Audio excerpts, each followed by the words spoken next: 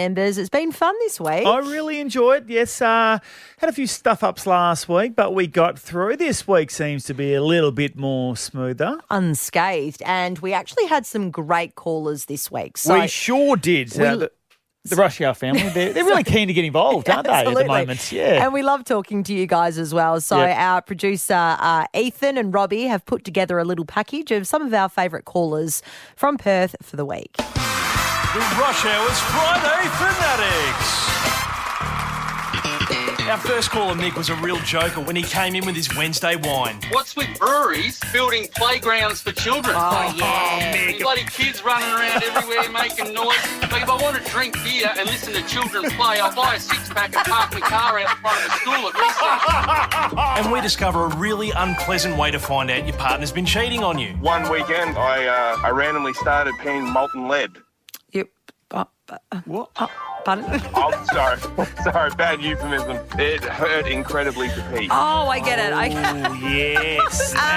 So you had to ask the question, where's that come from? Oh, no. So did you go and get tested? So we got to the doctor, a couple of rather sizable antibiotics, fought the axe down on the relationship pretty swiftly. Good for you, Alistair. Power to you. I hope you're not wearing lead anymore. And finally, Ashley called up to tell us about the time she got snubbed at her mate's wedding. I actually got asked to be a bridesmaid, talking to her before the wedding, and just never heard anything more about being a bridesmaid. Oh, God. And then it came to a week before the wedding, still nothing, so I just assumed that I had been dropped, and sure enough I had.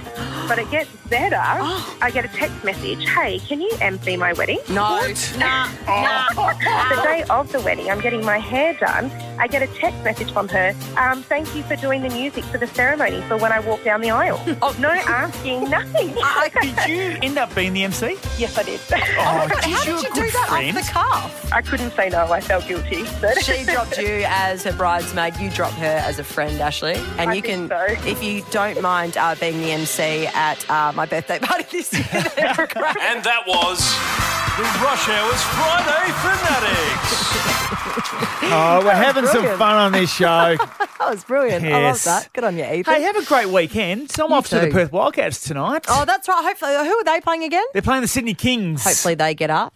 If they get up, it will absolutely blow the roof off the joint. The roof was open last game. Yeah. It's closed this game. But if But the if they Wildcats win- can knock off the Kings, that roof is gone. Absolutely. All right. Well, we'll be back Monday with plenty more of this. See you then.